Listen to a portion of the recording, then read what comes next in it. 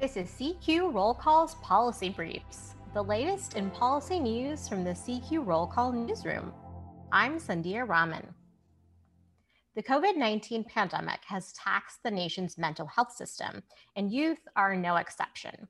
Children have been impacted by social restrictions, school closures, parental health and family financial stressors, and a host of other problems. Experts also worry about the reduced availability to school-based resources and limited access to outdoor activities. The data is also worrisome. Centers for Disease Control and Prevention data shows that mental health emergency room visits by adolescents who were ages 12 to 17 increased 31% from March through October of last year compared to the same period in 2019.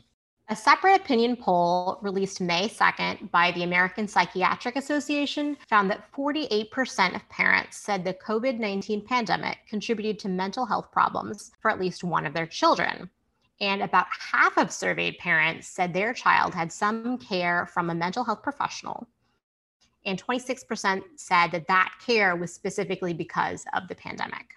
And another study in the American Academy of Pediatrics found that months with higher rates of suicide-related behaviors appeared to correspond to times when COVID-19 related stressors and community responses were heightened. Lawmakers have noticed, and progress is being made on a number of bills, but most congressional action related to mental health is adult-oriented.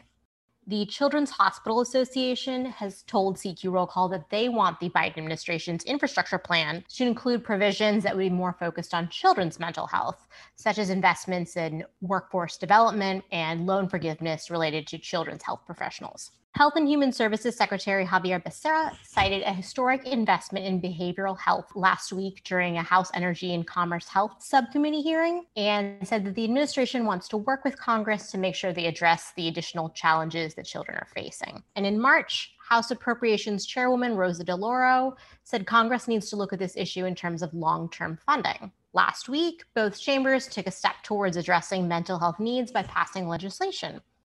The House passed 4 bills last week that would do a number of things. They would reauthorize school-based mental health programs, implement student suicide awareness programs, and improve research related to health disparities among minority youth's mental health. And on Thursday last week, they also passed a bill to develop guidelines for behavioral intervention teams in schools.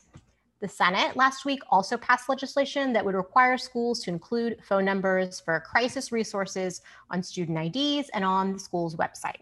Going forward, there are additional bills that could see action on the committee level. And while experts caution that most children will likely adapt and recover as the pandemic subsides, they've also pointed to research that warns that many of the symptoms after crisis may not be evident for months or even years after.